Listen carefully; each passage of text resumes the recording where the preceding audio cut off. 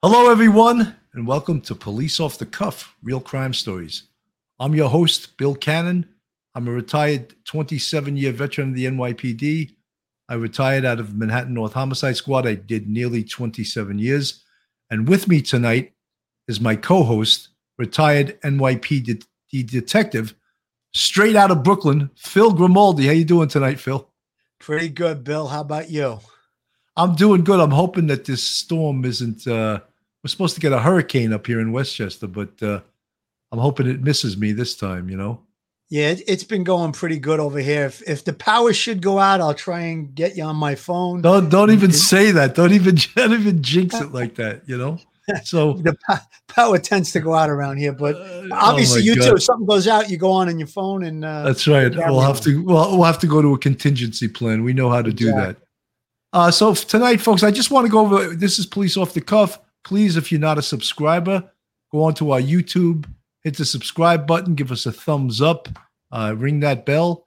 We also have a Patreon, www.patreon.com, Police Off the Cuff. And we now have a new membership thing on our YouTube, and we have like 4 tiers, and you can become a Police Off the Cuff member. But we got some real exciting shows coming up in September. On tomorrow night, actually, and Phil's going to be on again tomorrow night on a Police Off the Cuff show because Mark DeMeo is doing comedy in another state. He's doing some police convention, and he's doing a stand-up comedy show. So Phil's going to cover for him. And we're doing a show with Mike Simpson, who is a retired Green Beret, Airborne Ranger, Special Forces, a medical doctor, and the author of a book. So that should be pretty interesting. Sounds like G.I. Joe. Yeah. They're coming out of the woodwork now. People want to be on the show. They want to be on the show. On 9/7, we have retired firefighter John Sorrentino. We're going to do a special 9/11 20-year anniversary memorial show. And he's got a real somber sort of report. He lost half his firehouse during 9/11. These shows for 9/11 are tough to do. They're very emotional. Phil and I both were first responders. We both have, some medical conditions in regards to 9/11, but we think it's important that we never forget, and we do these commemorative shows. Bill, John was, I don't mean to interrupt you, but John was also a housing cop in the early 80s and rolled over to the fire department. I met him when he was a police officer, and we became friends over the years. And like you said, 8 guys from his firehouse perished on 9/11. And John kind of became a spokesman for the firehouse. He also works with several charities, and he's going to be a great guest. Trust me. I did some other stuff with him previously, and he's a real good guy with a lot of heart. I'm looking forward to that. And on 9/9, we have Bob Martin, the author of 9/11 Remembered 20 Years Later. And he's been on once before. The show was a real tear-jerker, and it was really tough to keep it together as we visited some of the heroes from that day and some of the people that perished from that day. So that's going to be on 9/9. On 9/15, oh my God, Wednesday 9/15, Sammy the Bull Gravano is going to be on. I mean, that's going to be a tremendous show. I'm so looking forward to that. And co-hosting with me, more than co-hosting, is going to be Phil Grimaldi and also the great Tommy Dades, who happens to be an organized crime expert. So all 3 of us are going to be on with Sammy the Bull Gravano. That should be a really interesting show. On 9/21, I have Mordecai Zazansky, who's a retired NYPD first grader who's a terrorism expert. He's over in Israel. He's a improvised explosion expert, and he is a counterterrorism teacher. That should be really interesting too, considering what's going on now in Afghanistan. And on 9/26, the great Jimmy Calandra is coming on from the Bath Street Crew, and he has his own pod. I'm sorry, Bath Avenue. You can tell I'm a Manhattan guy, and he's going to be on, and that should be an exciting show. Tonight we're going to talk about the Bath Avenue Crew and specifically the book Mob Over Miami. And during the 90s, just to give you a little historical perspective, I came on a job in 85. I got promoted to sergeant at the end of 1989. And so I was a sergeant on patrol in the 90s, and I worked up in the 2-4 on the Upper West Side, and there was a lot of drug gangs back then. I remember even the 2-4 in the 90s or early 90s was getting 20 or more homicides a year, which is unheard of now for an Upper West Side precinct like that was lower down. So there was a lot of organized drug crews, mostly young kids, but they were all killing each other. It was during the whole crack epidemic. So if I compare that to Phil Grimaldi, where he worked in Brooklyn and the Bath Avenue crew, it's also organized crime, but of a different nature than what I was dealing with. It was, mafia organized crime, Italian organized crime, and crews that were on the fringe of the mafia, but yet did work for them. And that I didn't experience that in Manhattan, but Phil and Tommy Dades experienced a great deal of that in Brooklyn. Phil, you want to elaborate on that, please? Sure. Basically, Brooklyn, the way things were going in the 80s and 90s, I mean, you had the crack epidemic. There was all kinds of narcotics-related crime throughout the whole borough of Brooklyn, but specifically in the areas of Bensonhurst, Dyker Heights, Bay Ridge, Gravesend, and some other areas of Brooklyn. There wasn't a real lot of that going on. However, organized crime, the traditional organized crime, which is the mafia, La Cosa Nostra, it was really accelerating at that time. They were getting into drug dealing, bank burglaries, joker poker machines, extortion, all different types of stuff.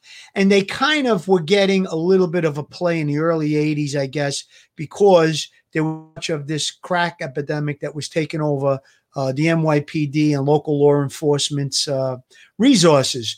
So there's a story, the book, The Mob Over Miami, which we're going to talk about. It was a culmination of several investigations that eventually developed informants, which led them to other investigations. And there was a guy by the name of Anthony Spiro that wound up being the acting boss of the Bath Avenue crew. And he was actually targeted at one point towards the end of the whole culmination of investigation. So, he was around the likes of Gregory Scarpa, Anthony Gaspipe Queso, Tommy Patera, also known as Tommy Karate, who was actually considered a serial killer. He was doing a lot of hits for the mob, and he would cut the bodies up and stuff like that. So leading into the shows that you talked about with Sammy the Bull and Jimmy Calandria was actually part of the Bath Avenue crew. And as you know, there's a picture of the Bath Avenue crew. I believe the third from the left part of the screen is Paulie G, who was one of the guys. I think he was. There were 7 guys in the Bath Avenue crew in particular that had tattoos on their ankles: 1, 2, 3, 4, 5, 6, and 7.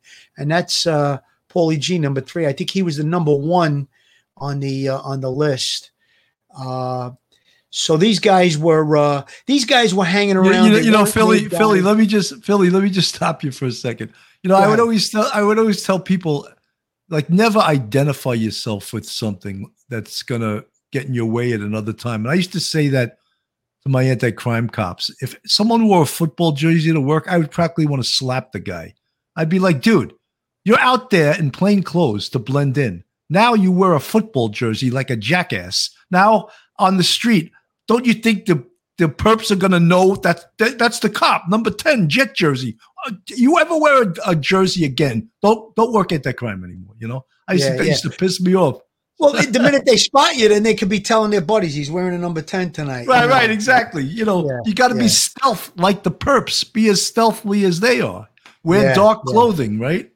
Right, exactly. And, to tell you the truth, though, there was different areas of Brooklyn where no matter what you wore, you drove down the street, they knew you were the popo, They were, right, of course. 5-0's on the block, they would be yelling that out. But you're right. In Manhattan, where it's more crowded and you want to blend in, you don't want to wear something that's discernible that you can be easily tagged with. So, yeah, that's a good point, Bill. Good point. That's a true anti-crime sergeant right there. Well, yeah, because I believed in being stealthy and blending in and being able to move about without being made, And And wearing a football jersey, you're just advertising. I'm an idiot, and you can make me, because I'm Did you guys do a lot of foot interaction? In other words, you'd go out. And we did a lot of surveillance, and we would set up on robbers and actually watch the robbery go down, and they'd run right to us. And that was a beautiful thing. But you could do that when you were dressed properly. Yeah, if you wear a stupid football. The other thing was the anti-crime uniform. Remember those green army coats? Yeah, that was like the green army coat and the New York Yankee hat. That was the anti-crime uniform.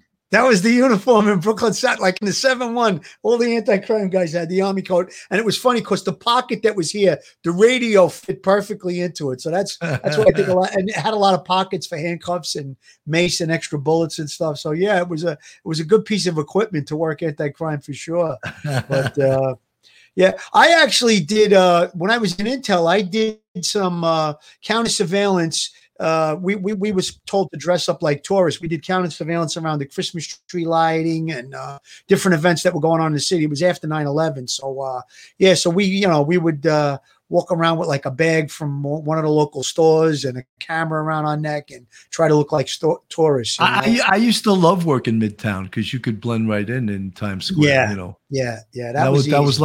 That was like a school for crime. Criminals from all over the city came to Times Square, apply their trade, And the only people that would give you a second look would be the bad guys, if they were really sharp enough and they were looking at, and maybe give you a second look. But I used to love, I said it to Joe Pistone, like, sometimes the criminals would say, "Hi, officer."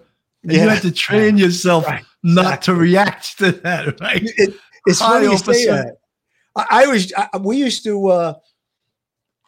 to do a burglary surveillance on midnights, and when I worked in the 7-0, I was in anti-crime. They were having a lot of burglaries, and the boss asked us to address the burglary. So we were working 10 at night to 6 in the morning, and I had my uncle was a sanitation man, and I borrowed his uniform, and we went to the sanitation garage and borrowed they had the small sanitation vehicle.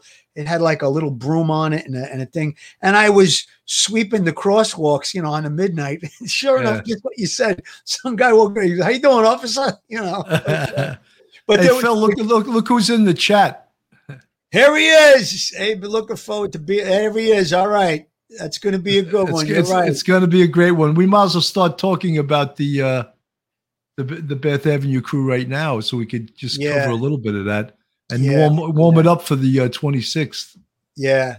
Well, going back to Spiro, I did a little research on him on the internet. Now, sometimes the research on the internet isn't always so exact, but according to a wise guy by the name of Joe Messina, who was also a boss, he claimed that Galante, Carmine Galante, made Anthony Spiro back in June of 77. So he had been around for quite a while. By the time the 90s came around, he was acting boss. I mentioned the people that he was around, and his big thing was fireworks. Allegedly, he would have warehouses full of fireworks, and he would, sell a lot of fireworks. He would put on a big fireworks display every year on 4th of July and have a big barbecue and feed the whole neighborhood.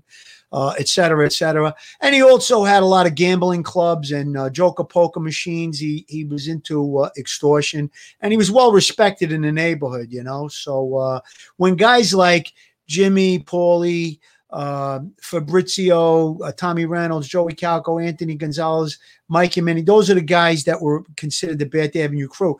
They were around a guy like this, and it was kind of unusual for guys who weren't made to be so exposed to a guy like Anthony Spiro, but they were doing a lot of things for him, and they actually killed for him on different occasions.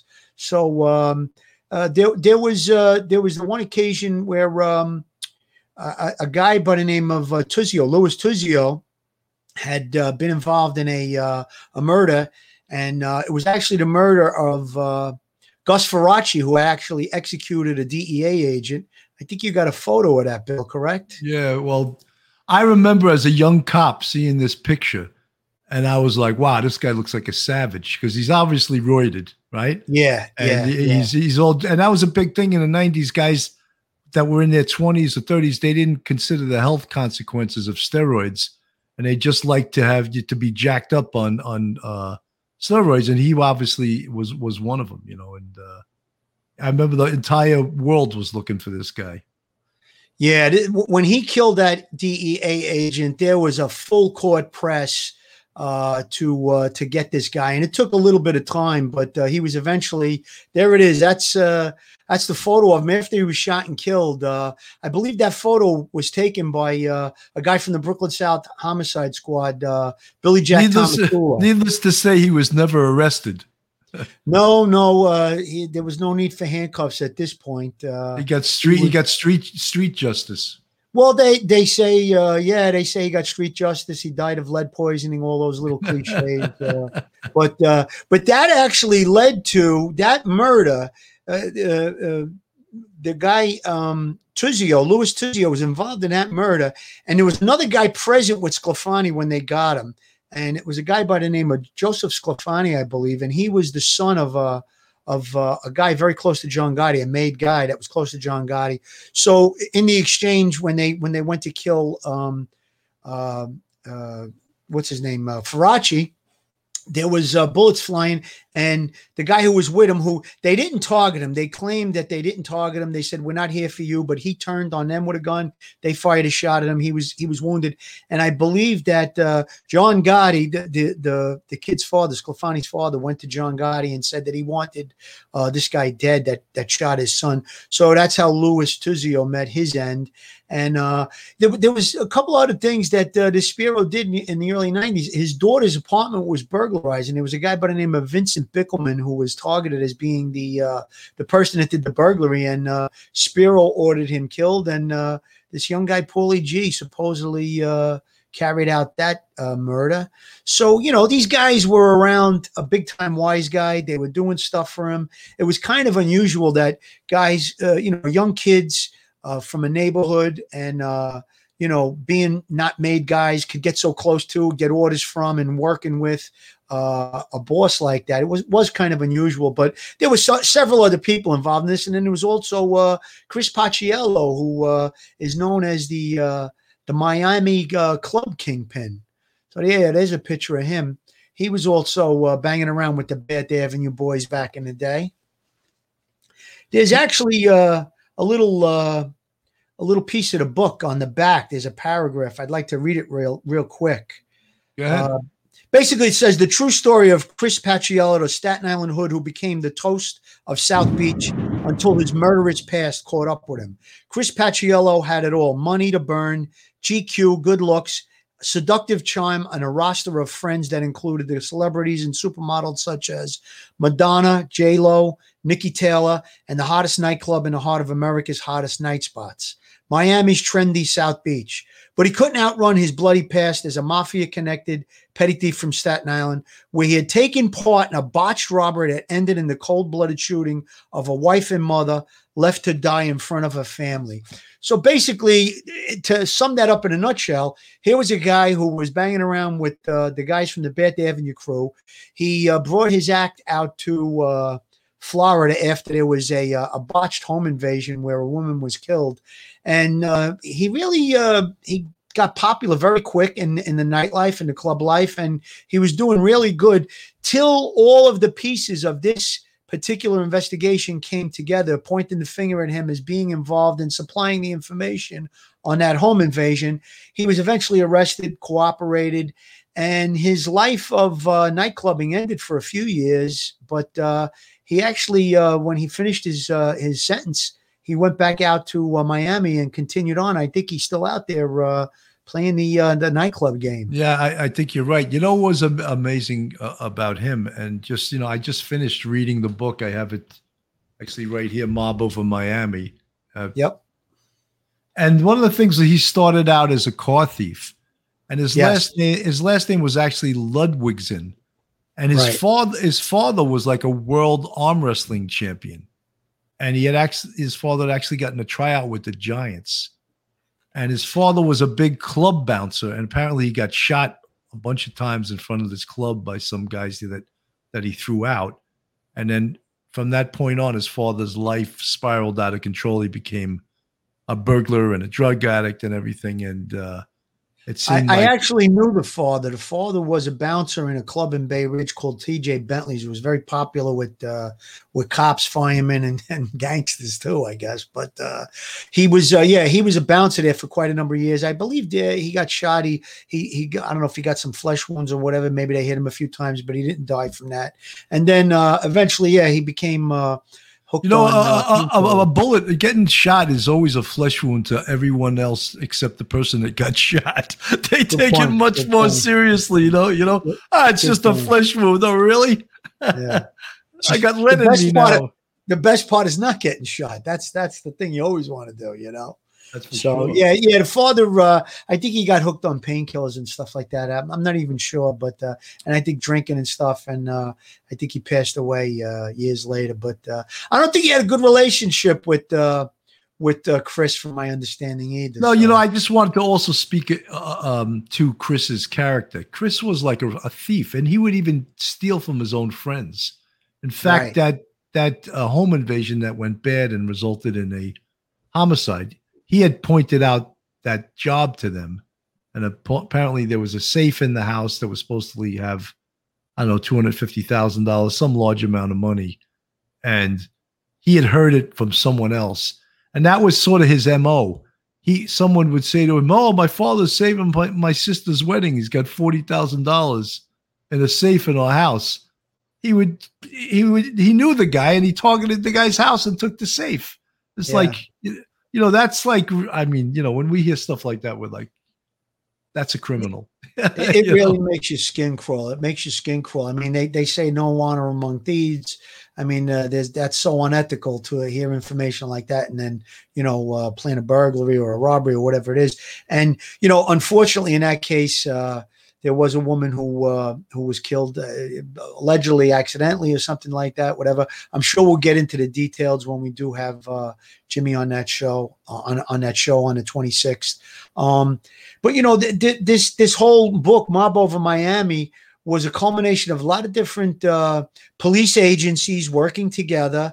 And each time that they went forward with a takedown and made arrests, they would develop informants, they would be debriefing people. When you're facing 20 years, 25 years and different things like that, there's a lot of incentives to cooperate. And then it went on to the next investigation, until it led up to this guy, Anthony Spiro. But I was speaking with someone today, and basically the investigations that were targeted, were mentioned in this book, had to do with the DEA was basically the lead investigative agency, along with the FBI, the U.S. Attorney's Office, Jim Walden, Chris Blank, and Greg Andres were the prosecutors. The Brooklyn DA's office, Brooklyn South Narcotics, the 6A Precinct Patrol, RIP, and the squad, as well as the intelligence division. That's just to give you an idea of some of the people that worked on the case. And the whole case, or cases, were overseen by Chief William Ali, who succumbed to 9/11 related cancer, and Captain William Plaquemire, as well as John Cipriani, who was a boss from the DEA. I mean, those were the people that were overseeing the case. That's just probably I left people out. There was also a guy named Charlie Wells, who was a deputy inspector, who was the head of Staten Island homicide. Great guy. A real warrior, that guy. Yes. One of the things I wanted to talk about, though, too, is with these big investigations and with organized crime. Well, organized crime knows that dirty guy from the Bronx named Rico, and he's not from the Bronx. It's the racketeering influenced corrupt organizations. And that is a conspiracy law that the feds use all the time. In fact, they've probably overused it, but they can put people away for 50 years, 100 years, if they can prove that it was a conspiracy. And that's the thing, I think, that spelled the doom of the mob as we know it, in at least in New York City, that RICO statute. And then when you're dealing with the DEA and some of these other federal agencies, they have different rules in prosecuting people, and they put people away and they throw away the key. And I think that's what spells cooperation from the participants in these cases, because when someone says, yeah, okay, 33 years if you plead guilty, take it to trial, you're going to get 50 or 60 or whatever. And that entails people starting to cooperate. You know, that's a great point, Bill. And also, you got to realize, too, that when you're in the federal system, it's not like the state system. Like in New York, they have the good time law where you can get, if you get sentenced to 3 years, you actually only do 2 because you get a third off for good behavior if you behave yourself in jail. Whereas in the federal system, you only get 1 month off a year. So if you get 3 years, you only get 3 months off. Now, a lot of these RICO cases, the sentences are 25, 30, 50 years to life, you know, big sentences. And when you get 50 years to life, you're doing 40 something years before you're going to see a parole board, you know, so, or even have the opportunity to be released. So you're right. There's definitely incentives to cooperate once the RICO statute, when they connected you to organized crime, the RICO statute, the sentences were always doubled or tripled. And the federal prosecutors went after you a lot harder, and the judges always sentenced a lot harder because they felt like if the government was targeting you and they could prove that, let's say you're a made guy in organized crime. Now, made guy means a lot, you know, on television, people don't really know what it means, but when you're a made guy in the federal court system, it means that there's people working under you. It's an organization like you described in RICO. So they want to really target those people that are made guys, and they want to, give them, hammer them with the hardest possible sentences. A lot of times they'll confiscate a lot of their funds. They'll go into their banks and safe deposit boxes. They'll seize properties and stuff like that. So when all of this happens, you're living this high life, and then all of a sudden your world comes crumbling down. I mean, it's a great incentive to cooperate. And then you have things like, you know, we're going to go over this with Jimmy. I mean, he was quite upset by the fact that they killed a close friend of his. And, and then there was that home invasion that went awry and somebody was killed. So I don't know if those were the exact things that he cooperated for, but I'm sure he'll discuss it with us when he's on the show. You know, Philly, let me just, before we get all into that, because I think that's, I think the actual homicide happened in February 18th, 1993. But in 1992, I believe Chris Paciello picked out a bank in the Staten Island Mall, and someone had told him, or he had noticed, that they had the money delivered through like this delivery box.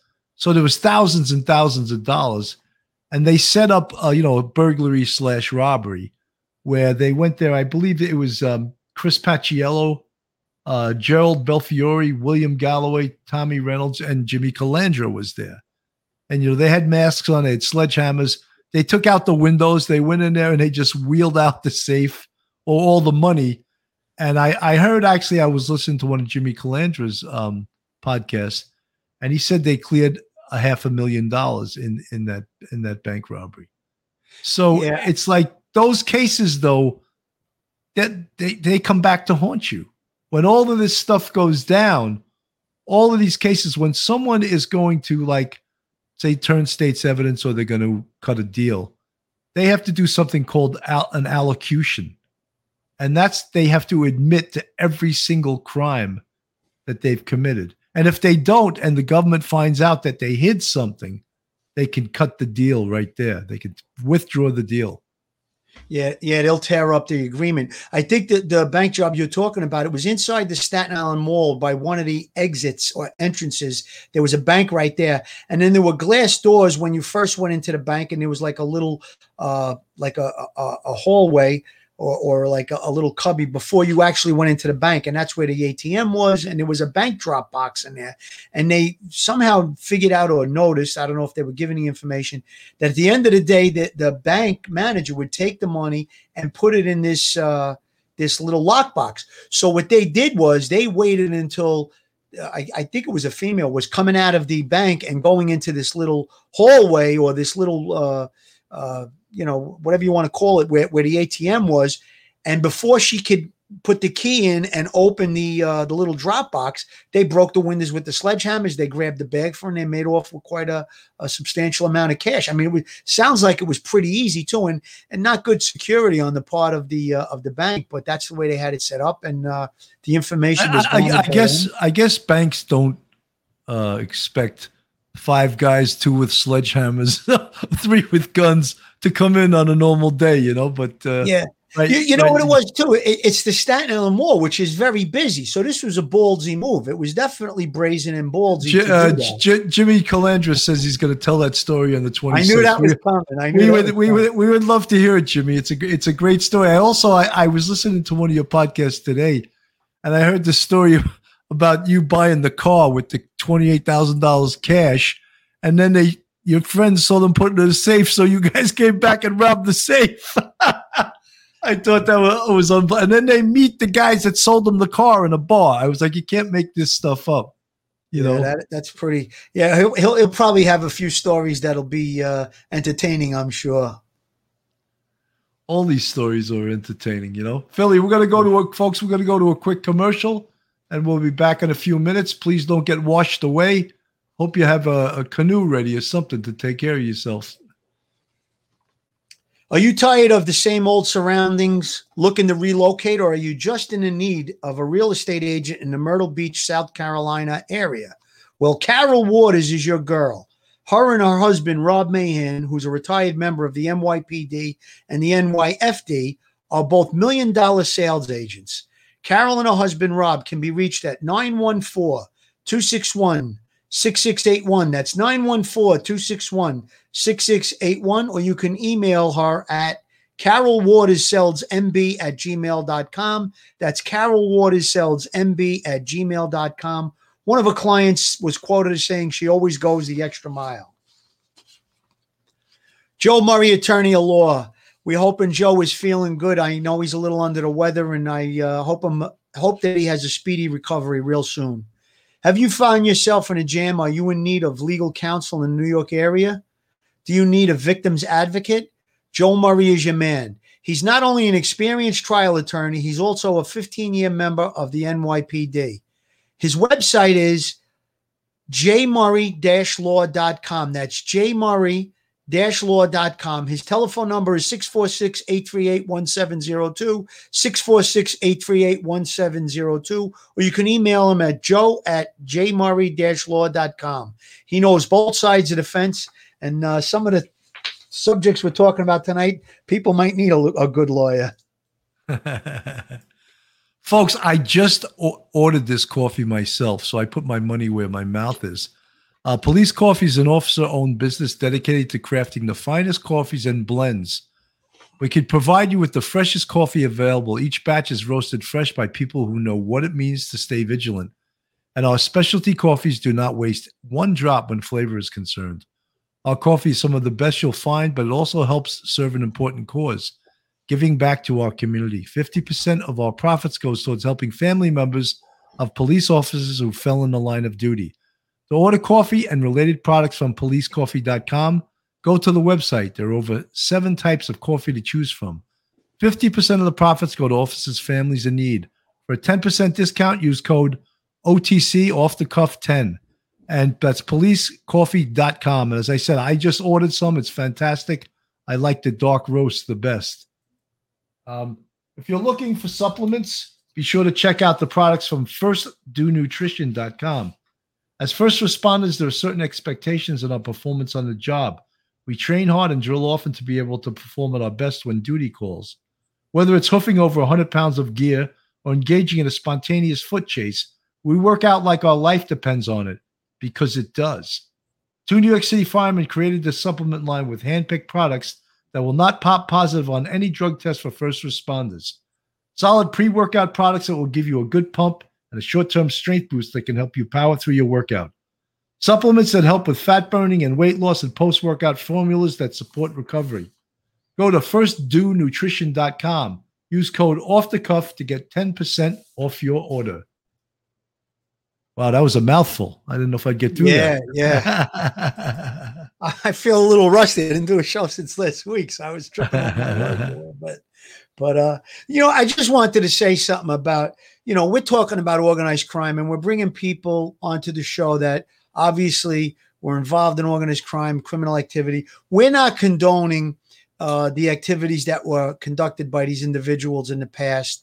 And, law enforcement has a tough job trying to investigate organized crime. So the need for cooperators is definitely there. And Bill and I, you and I were talking about it earlier today, how it's just part of the system. And a guy like Jimmy Calandria or Sammy DeBogravano, being able to talk about stuff like that, I think it's really important for law enforcement and for the general law enforcement community, and for people just to hear it's interesting. But for the law enforcement community, it gives us two things. One is we know how they think. We find out how they operate, the things they did, and the reasons they do things. Like if you're on a surveillance and a made guy is on the street and some guy who's not a made guy and he hits him, that guy's marked for death.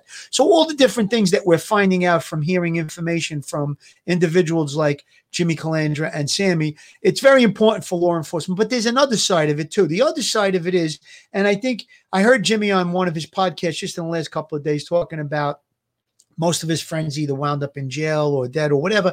So, maybe there's a message to young guys growing up in these areas that, don't get involved in organized crime. You hear many stories. It might seem like it's a little funny at times, or it might seem a little crazy, but at the end of the day, it's still criminal activity. And I'm sure when you hear Jimmy talk or you hear Sammy, I don't think they're going to be promoting people to go out and do this kind of stuff.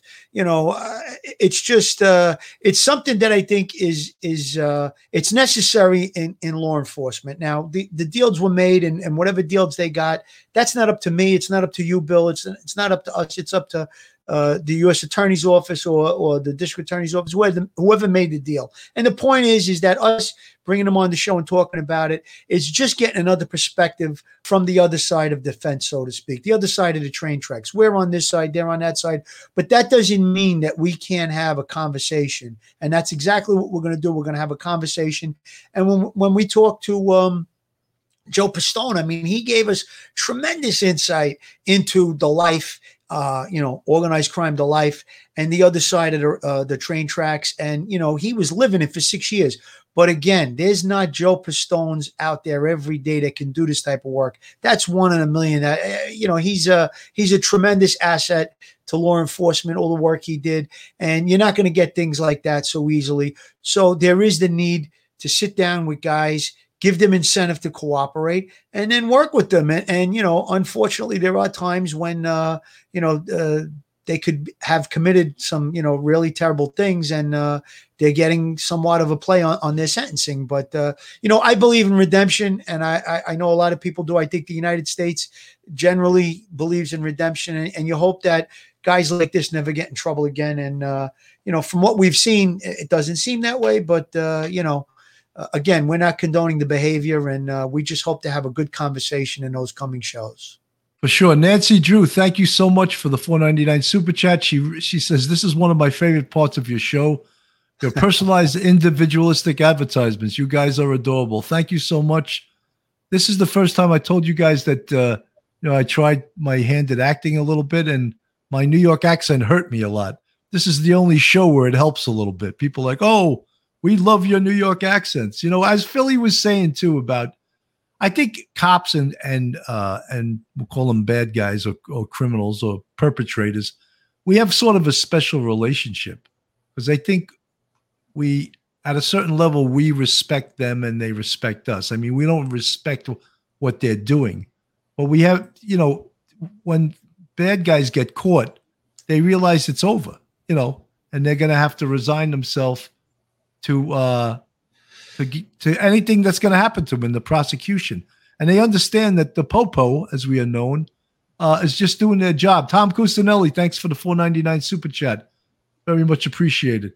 So they understand we all have a role. And, and that's the one thing with the mob. Steve Colon, thank you so much for the $9.99 super chat. We really appreciate it. Then we have a special look. That's why the Italian mafia had rules, and basically sometimes they were broken. In the case of Ralph Dahls, they actually killed a New York City police officer. That was unheard of, and I think that probably the NYPD came down on him like a ton of bricks. And whoever made that decision or did that was probably same thing with Everett Hatcher, who was killed by Gus Faraci. Law enforcement came down on the mob so hard that they were like, "Get that guy," because they were losing money. they couldn't go on with their business. Yeah, absolutely, Bill. Just to back up a little bit and talk about what you just brought up. I mean, sometimes there's a mutual respect. Now, whenever I went into a job, I mean, I could be going into the projects of Coney Island, or I could be going into a social club full of wise guys. If I was given respect, I gave it right back. When I had to go in and ask a question or do an inquiry, as long as the person or persons didn't disrespect me, I respected them, and I think that went a long way in my career, especially not so much with organized crime, but with the projects and the hardest drug dealers. They had a little bit of respect for you, and they knew you were doing your job, and you had respect for them, so to speak. I mean, you had to put handcuffs on them. You had to put handcuffs on them. And when you got them, they knew it was part of the game. And I think that Joe Pistone, I hate to keep bringing him up, but he made a great point. He's friends with, I think it's Michael Franzese, who was an organized crime member. Till this day, they got a 20-year friendship. And Michael Franzese turned his life around. He was a made guy in organized crime. And they've been able to carry on a friendship all these years. Now, is it ethical? I mean, it could be construed as maybe not ethical, but he's no longer in law enforcement. And, if these two guys have something in common, their lives crossed at one point. And so if they're friends, what's the harm in that? As long as, I wouldn't be friends with somebody that's involved in criminal activity. You know what I mean? I would always shy away from that stuff, and being retired now, same thing, So I think that there's definitely a mutual respect when we get into those areas, whether it's organized crime or it's the local drug dealer on the corner or locking up a guy for beating up his wife. I had to lock up a guy one time that was 6'4", 280. I thought I was going to have to wrestle with the guy. The guy was a gentleman. And as it turned out, I didn't believe what the wife was alleging, but, so you never know is the point. I think that one of the things in May 1999, pretty much the whole Bath Avenue crew was taken down. Jimmy Calandra was indicted, Fabrizio De Franchisi, Tommy Reynolds, Joey Calco, Charlie Calco, Joey Delatorre, Anthony Gonzo Gonzalez, Joe Benanti, who was a Bonanno made guy, I believe, and Anthony Sparrow, who, of course, was the boss. He was the acting boss at the time. Yes, that's correct. So the whole house of cards crumbled. And I think that one of the biggest things that the government had over them was the homicide from 1993 during the home invasion. And that's where at least 3 people cooperated. And that's bringing us back to Chris Paciello, who was now the South Beach, Miami club king, and who had at least 2 clubs and I think also an Italian restaurant. And he was known as a guy down there who basically walked on water, but his world was about to come apart when he was hearing about what's happening to all his friends in Brooklyn. And in fact, it did come apart at some point. You want to discuss that a little bit, Philly? Yeah, sure. I mean, he went from a street, stealing cars, a thug, so to speak. He went out there, he made good for himself. And then when he got caught up in the whole thing, he was arrested. He was charged with all of these different crimes. He cooperated. And, the government gave him a deal. I think he did about 4 or 5 years in jail, and he's back out there. And, again, I don't know if he saw the light and he turned his life around and he went back to, his businesses that he developed when he was out in Miami to begin with. And, he's not involved in criminal activity anymore. I hope that's what's going on with him because, sooner or later you're gonna screw up and you're gonna wind up back in the with the bracelets on again if you're not. So I mean, listen, there are examples where people that they get a second chance in life and they do good with their life, and maybe that's what's going on with him. I mean, he went from a thug, a street thug, being involved in that horrible home invasion that went bad, and then all these other robberies, burglaries, bank jobs, all of that different stuff, and he got away with only a few years in jail because he cooperated, and let's hope he stays on the street and narrow. Phil, Danny F asks, and I don't have the answer to this. I don't know if you know the answer. He says, I have to ask you guys, since you were around during his heyday, was John A. Light the most feared man in different parts of New York City? Do you know the answer to that? Okay, my knowledge of John Alite is that he was around John Gotti Jr. for a period of time, and I don't know, he was from out in Queens. I never rubbed elbows with the guy. I never saw him. I don't know who he is. I don't know. I don't know too much about him. I would say that from what I do know, if he was the most feared guy in New York, I think I would know about that. But so I doubt that very highly. Listen, that doesn't mean that he wasn't a tough guy or a bloodthirsty guy or committed, murders and stuff like that. I really don't know too much about him. But like I said, he was around John Gotti Jr. I think he even testified against him. So I don't know. It doesn't sound right to me that he was the most feared guy. I mean, you want to talk about feared guys. You talk about Anthony Gaspipe Queso. You talk about Sammy the Bull. You talk about John Gotti. You could talk about Vinny the Chin. Those were guys that were feared. I mean, even Spiro, Anthony Spiro. I mean, somebody disrespected him in the street. I think it was Paulie G was killed for having physical contact with him. He pushed him or he rubbed up against him, in an argument. And that's one of the rules of the mafia. You don't do that. And I believe that's why he was killed. He was actually killed by two of his friends, Joey Calco and Tommy Reynolds, So, there's rules, and those are the guys that I think I would. Another guy, Tommy Patera. There was a joke on the street that I once heard a guy by the name of Frankie Lino, kidding around when I was a kid on Avenue U. He made a remark to another guy, "Yeah, we'll get Tommy to cut you up." He literally would kill people and cut them up. He was almost like a butcher.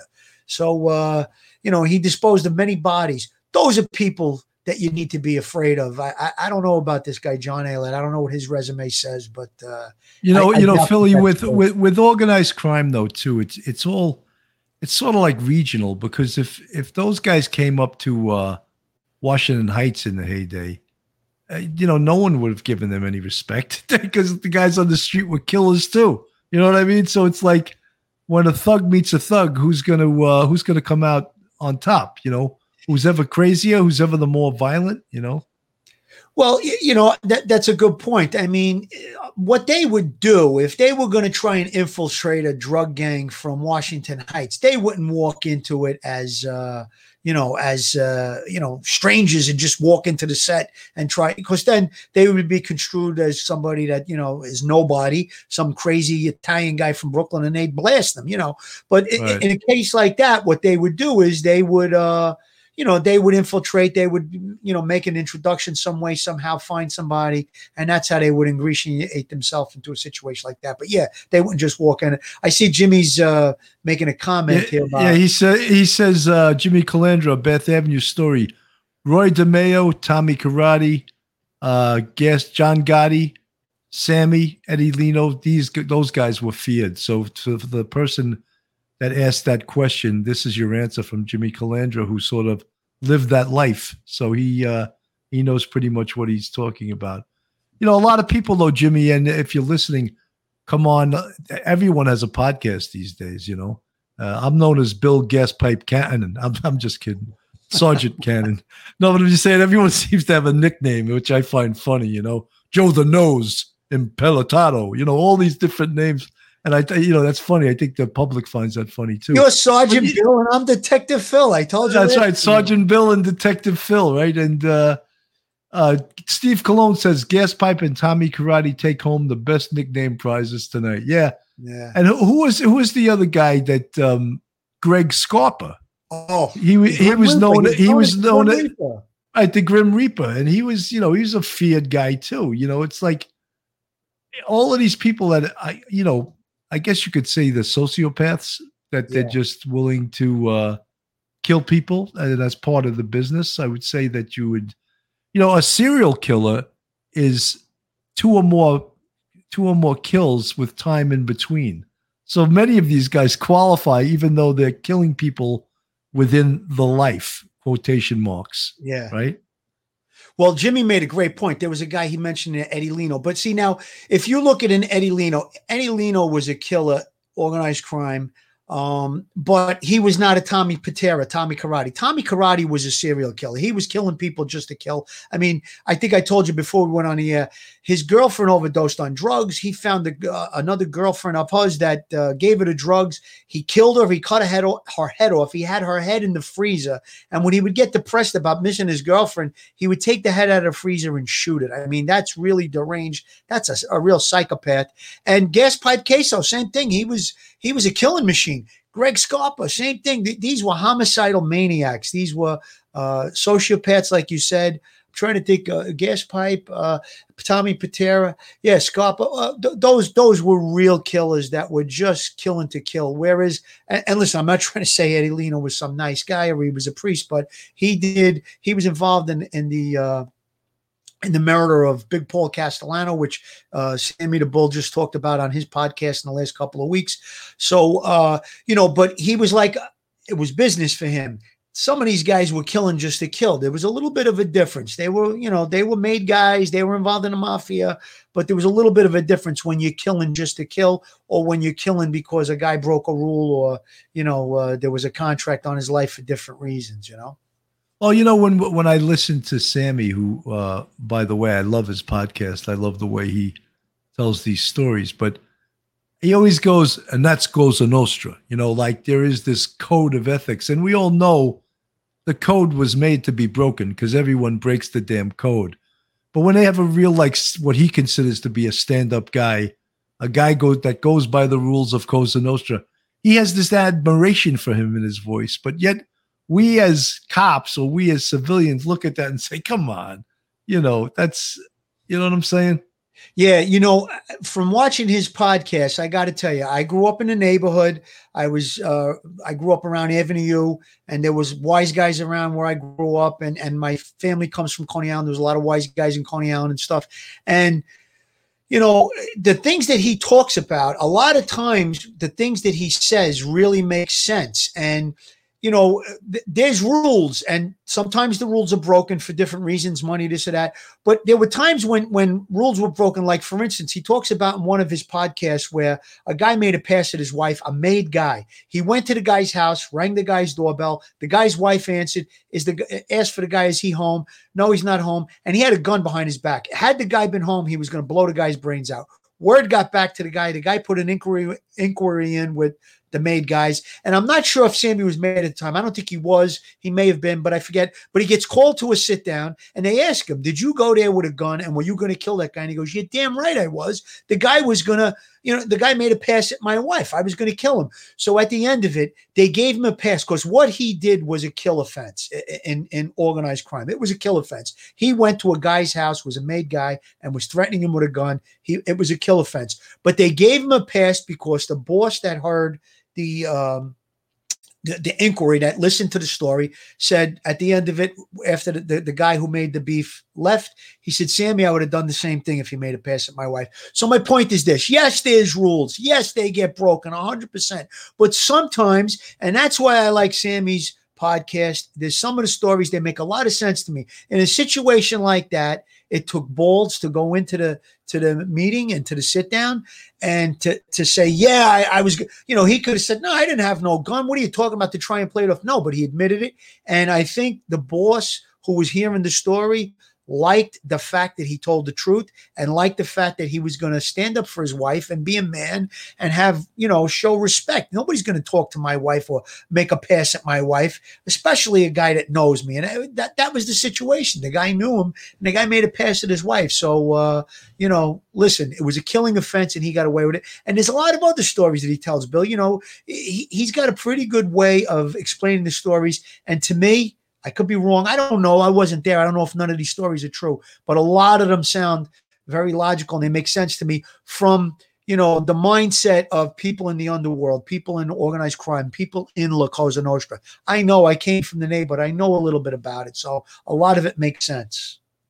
Philly, just to get back to the mob over Miami. Now we read the book, but Chris Paciello, who had all of these Hollywood types, Madonna, supermodels, they actually put up close to $15 million in property and cash to hold him out on bail. And he spent his bail time locked down in his Staten Island home of his mother.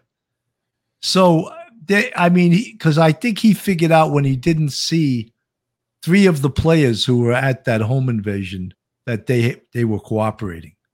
So, when you spend a little bit of time in jail, it takes its toll on you. All of a sudden, his Miami tan disappeared. His steroid-induced muscles started to go down. He didn't look as good as he looked, and he probably felt worse. And the writing was on the wall that he was going to cooperate, and that is, in fact, what he did. And the old saying goes, the first one through the door gets the best deal. So, I mean, if you wait for somebody else to cooperate, you're not as important now to the case because they have a cooperator. You can come in and still cooperate, but you might not get the same deal that the first guy got. And that goes for the second guy. And a lot of times it has to do with what information you can give that can implicate people higher ups in the hierarchy of organized crime too. So I think that has a lot to do with it. But again, when you're sitting there and you're thinking, you're locked down in the house, like you said, you're losing the tan, you're not having drinks with Sofia Vergara, you're not going to dinner with J-Lo and Puff Daddy and all these different people who are, they were in the limelight then. I guess it could really be a good incentive to think about cooperating. And then, when you do become a cooperator, there's several ways that, your life can go. You can go into the witness protection program and go live in Nebraska someplace and never have a decent meal, like you used to, or you can become a cooperator and you can, be protected or go to jail or whatever. And then when you leave the program and you do the things like Sammy and Jimmy and this Chris Paciello are doing, so there's several avenues, So, and if you go into the witness protection program, you can't visit your family, you can't see them. Philly, in Nebraska, they don't have the Sambuca Romana, and they certainly don't have the 3 coffee beans that go in the snifter when you pour that Sambuca Romana. Forget that. They ain't got a good slice of pizza. Never mind. That's right. You kidding? Uno, thank you so much for the $9.99 super chat. Very much appreciated. Folks, this is Police Off the Cuff, Real Crime Stories. I'm retired Sergeant Bill Cannon, and with me is retired Detective Phil Grimaldi from straight out of Brooklyn. We're a pretty good tag team here. We got a lot of knowledge of what we speak. I'm no way a organized crime expert, but I have a pretty good idea how to work a murder case, and so does Phil Grimaldi. And these cases, to me, and these stories are fascinating because, crime was our business for, on the other side of the fence, of course, the law enforcement side. And when I hear about some of these crimes these guys committed, some of them took a lot of thought, a lot of brains. Others were just smash and grab type jobs. But it's amazing when you hear the diabolical personalities of some of these people, and it's amazing. And that's what movies are made of, Absolutely, Bill. And, I'm looking forward to having these guests on because they're going to give us an insight of, how did you grow up and aspire to be involved in organized crime? You know what I mean? And, I can't wait to ask Sammy and Jimmy those type of questions to try and get an idea of, what the mindset was, because I grew up in a neighborhood too. And listen, I happen to have family and relatives and close friends that kind of put me on the straight and narrow. So I was, I feel like I was lucky in that respect. But, again, maybe there's some common denominator in there that we can look at and make people aware of, and strip it away that maybe younger kids might not throw their lives away and get involved in this stuff. Well, when you grow up in a neighborhood like that, you're looking up to guys that are wearing the fancy clothes, have wads of cash coming out of their pocket, driving brand new Cadillacs. They're getting all the hot looking chicks, and you're like, wow, one day I want to be a wise guy. But you're not seeing them in the Metropolitan Correction Facility eating cheese sandwiches, and you're staying there for months and years and then getting sentenced to a state prison. Talk to a guy who's done state time, and they'll tell you it's one of the hardest things on earth to do. It's not like there's not a movie at noon. There's not, workout at 3 o'clock. There's not a massage at 4. a state prison is a state prison, and a federal prison is the same, and it breaks down your spirit. And guys like Sammy, they were in solitary confinement, and that really not just breaks your spirit; it can break your mind and make you lose your mind. So those are all the things that a lot of these guys go through. Is it worth it? Is it ever worth that? Bill, I'm glad you brought that up, because when I was a kid growing up, I could remember stories about, we talked about Eddie Leno earlier, that he would actually get on the Concorde, which was a 4-hour trip to London, I believe. It would fly at supersonic speed, go to London, have a suit made, or get fitted for a suit, fly back the same day, go back the next week and pick up the suit. And the wise guys of my time didn't walk around in sweatsuits and sneakers. They always were dressed. They had their hair coiffed, not a lot of jewelry, but maybe a fancy wash. They always had brand new cars. The cars were always kept clean. And like you said, the women, this, that, and you could see the respect that they got when they, like, I worked in a Sala Maria when I was a kid, an Italian grocery store. And when these guys would come in, you would see how the respect would be there for them, and being around all of those guys and not knowing exactly what they did, but the lives that they led and what you saw, it would be easy for a young, impressionable kid to be impressed by it and want to be like that, So, yeah, I could definitely understand it. I mean, it's a different game today. Well, Phil, even the Bath Avenue crew, they were sort of on the periphery. Yes. But they were doing a lot of the dirty work for the Bonannos crime family. Yep. So they were doing a lot of, what do they say? When you do some work, that's like a code word for killing somebody. Piece of work. A piece of work. They do a piece of work for us, and some of them, or a couple of them, thought that they were going to get made for doing that piece of work or several pieces of work for the family. And many of them never got made, and for some people growing up, you watch the movie Goodfellas when that guy Billy Batts was supposed to get made, and he goes to get made and he gets whacked instead. And I'm sure in this book, Mob Over Miami, the same exact thing happened to one of the guys. He thought he was getting made, and he went to get made and he got whacked instead. So, and it's always like, I know Jimmy Calandro, we're going to talk about this. His friends were used to whack his best friend. And that's, that's a horrible, imagine that. I mean, it's your friend that's going to be the one that kills you.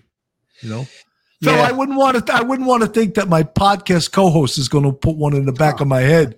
But in that life, a lot of times, when you take the oath, they say, "Will you betray? If you betray the family, would you kill? Would you leave your family? They in the oath, they say all of those things that, we're your family now. You have to live by us. You have to die by us. And, they go through that whole oath. So, it's pretty nasty when they want to get you and they use your best friend. And there's been a lot of stories like that. I know that you mentioned Paulie Galeno was killed by two of his good friends, and while Jimmy was in jail. And I think that really sent Jimmy for a loop. So, pretty tough stuff, really nasty stuff, that they the Gray Wolf wants to know, do they wear pinky rings? A lot of cops wear pinky rings.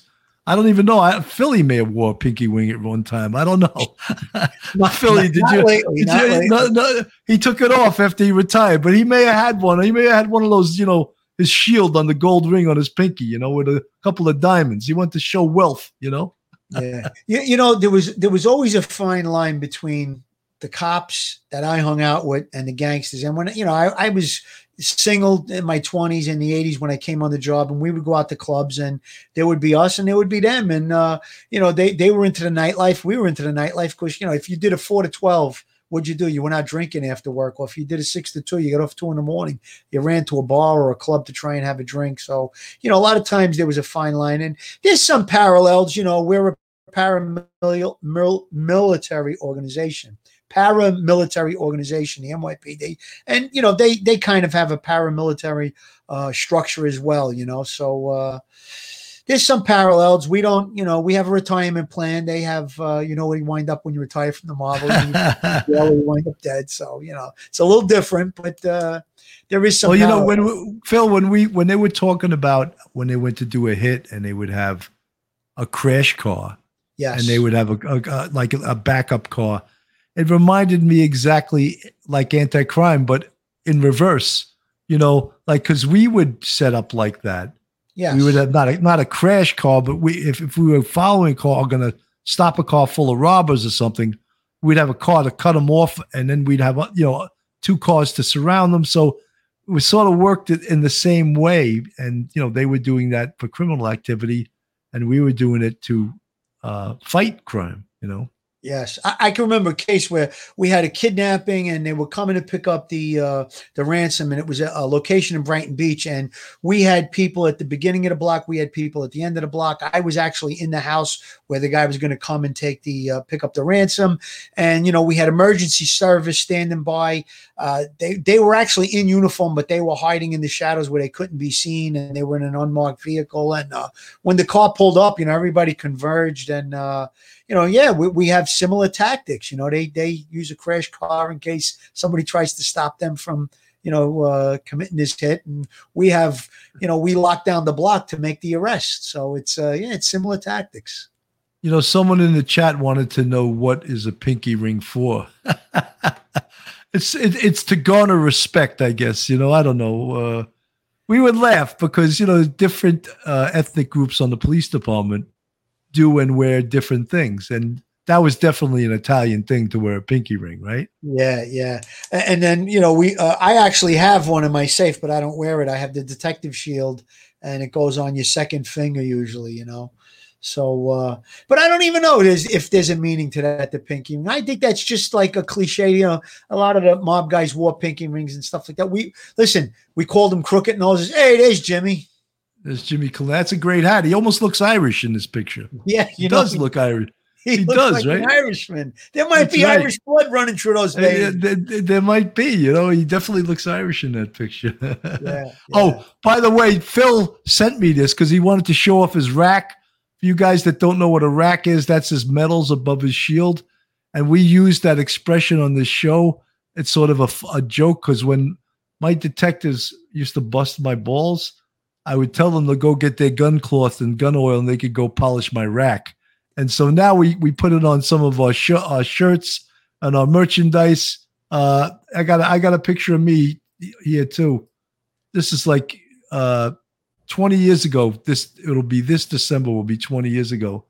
That picture was taken. I was promoted to. That was the day you were promoted, bro. Yeah, well, not to sergeant, to detective sergeant. I had already been a sergeant in. This was 2001, so I had already been a sergeant for like 12 years. Right. And so I was getting promoted to SDS, and that's my oldest son. He's 29 now, and the younger one is 26. So, God bless. Yeah, it's amazing. And doing these 9/11 memorial shows. This 9/11, of course, we know we've done a few shows. It's the 20-year anniversary. And we want to not commemorate it that we want to remember it fondly, but we want to memorialize it so that no one ever forgets it, and to remember the sacrifices that many families gave and people are still giving to this day. Members of the service, cops, steel workers, firemen, EMS, court officers, all kinds of first responders suffering horrendous illnesses from 9/11. And so it's something that that's why we're doing 2 more shows before the actual date of 9/11. And just realize that all you folks that are listening, this year is the 20-year anniversary. Hard to believe. To me, it seems like it was a long time ago. I know when sometimes people say, oh, felt like it was just, not to me, it doesn't. I feel a hell of a lot older.